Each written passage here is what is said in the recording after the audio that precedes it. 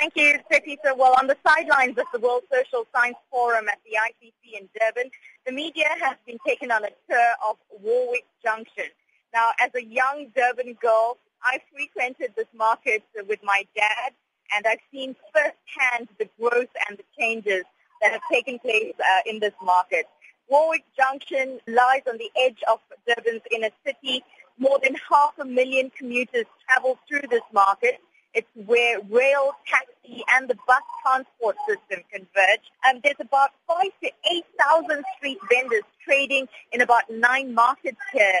And, they all from Bovine Head Market, which sells traditional Zulu food, to the early morning market, the market that I used to frequent with my dad. That's over 100 years old.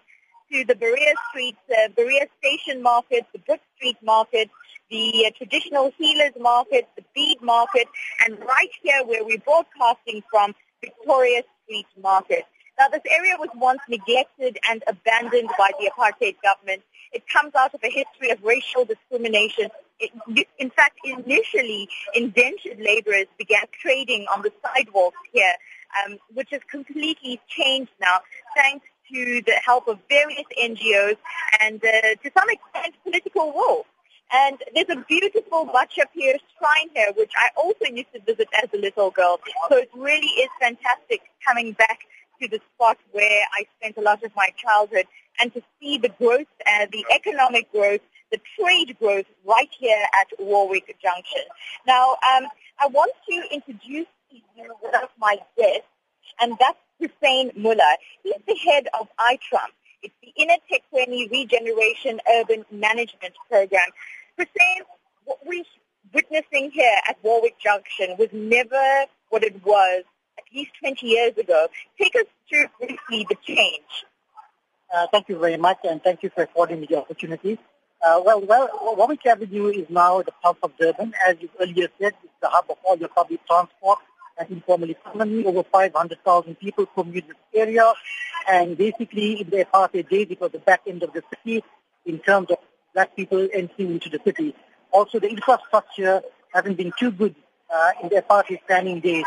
What the city has done, because the area was known for its crime and grime, we didn't base ourselves in the Warwick Avenue area. We set up an area-based management office in addressing the crime and grime issues, and also looking at all the problems that existed in the street in terms of the various trading activities, from mealie cookers to bovine heads to the beef sellers, and then accommodating them into markets. So what the city has done is that created local economic development projects, addressing poverty alleviation and creating job opportunities. And also it is mainly to the engagement that we have with stakeholders. And what we found that in terms of good governance, it's important that stakeholders, the people, are consulted in terms of these markets. So over the years, what we have done is that we've created this market in consultation with the communities, and today they are thriving markets together with informal traders that are here. It's actually a survival market in the city that provide food for people on the table and also educating families. We also find that these markets have people that do not have very good education. So people that come from rural communities and the rapid urbanization that is taking place at the moment, we actually are now addressing the issues of poverty alleviation and job creation within the city center. Now, inequality is the big buzzword just a few kilometers away from here at the Durban International Convention Center. We're talking about specifically here at Warwick Junction, economic inequality. How would you say that's changed over the last 2 decades? Well, in terms of economic opportunities, as you know, that these trading spaces were actually once upon a time banned. We did not trade because enforcement and people were kicked out. Now we have created the spaces and opportunities for people, especially for the women empowerment also. You find in terms of gender, a number of key traders out there are female traders that are trading out there.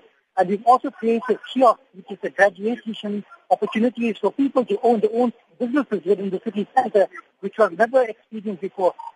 And for this, what was important for us to see how we could address social challenges and also for these mothers that are trading out there with the little kids and early childhood economic development also for the little kids to be in space within the city center. Mr. Miller, thank you so much for talking to us. That's the head of iTrump, the Ineteqweni Regeneration Urban Management Program, Mr. Miller, who's actually been taking the media through the Warwick Junction. Well, joining me now is the head of the Body Corp here, the chairman of the Body Corp here at the Victoria Street Market, Mr. R.J. Naran. Mr. Naran, thank you very much for joining us. You're R.J. Naran Jr. Yes, right. Yeah, I am Shorty Naran. I just became the chairman of the Victoria Street Body Corporate. I'm happy to answer whatever questions you have. Well, first and foremost, in 2010, this almost was not going to be here because there was a political decision to perhaps have a shopping center in the area. But civic protests, civic voices, the voice of the people saved the Warwick Junction from, becoming a big commercial block. Would you say that was a good call? This goes back from 1973 when the Victoria Street Market was burnt down. The Durban Indian Solidars Association saved the market, fought for the piece of land, and then got business partners. At that time, they raised BDC to build this market. It remained in the market. And we've been working with Warwick Avenue Junction to make sure that we continue as a top tourist center in Durban. We had a conference of the forestry last week, and this place was full of the tourists. Still a place where you can come negotiate, bargain, have a hamburger, have a samosa, and have an atmosphere. There's spices here, there's African art, there's curios.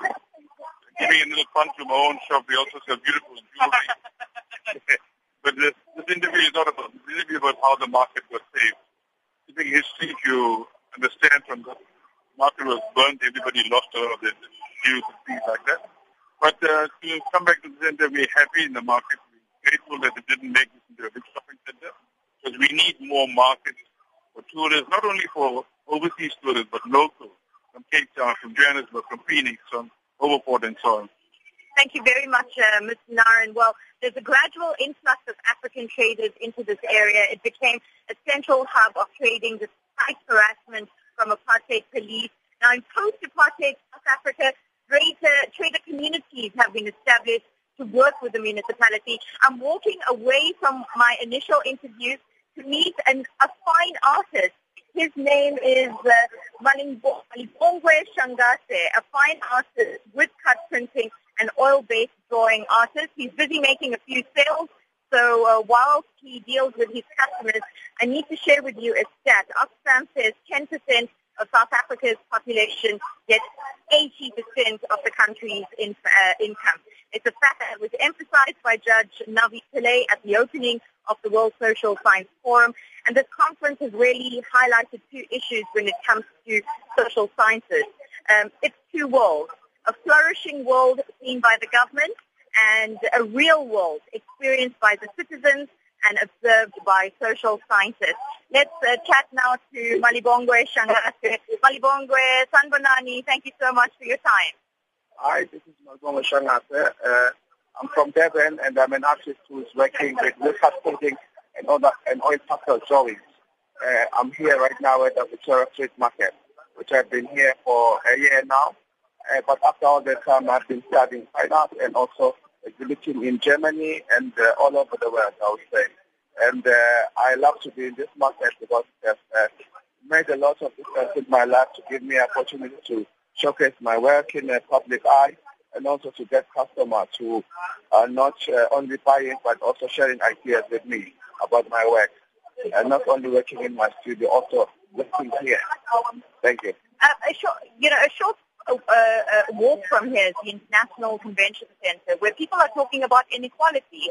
One of the issues is economic inequality, spatial inequality, inequality in opportunities.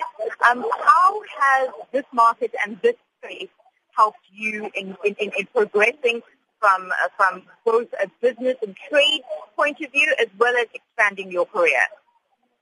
It helped a lot because I got a chance to meet up with international people, not only selling my work but also sharing ideas, as I said. And then also it's quite easy for me to roll up my works because I work with works on paper, which are flexible to take overseas. And it's quite interesting to be in this market in terms of sales. I make sales every day, whereas in my studio, I have to wait until I have exhibitions in certain galleries. So here it's like an exhibition every day, I would say. Shangase, thank you very much for your time. Where we are right now, the income coming to the vendors right here is about 70,000 to 100,000 people who collectively depend on the vendors' income here. So this is really the hub of the Trade and Commerce Center when it comes to informal trading here in Durban, which will be one of the hot topics at the World Social Science Forum at the ICC. With that, it's back to you, Tshepiso.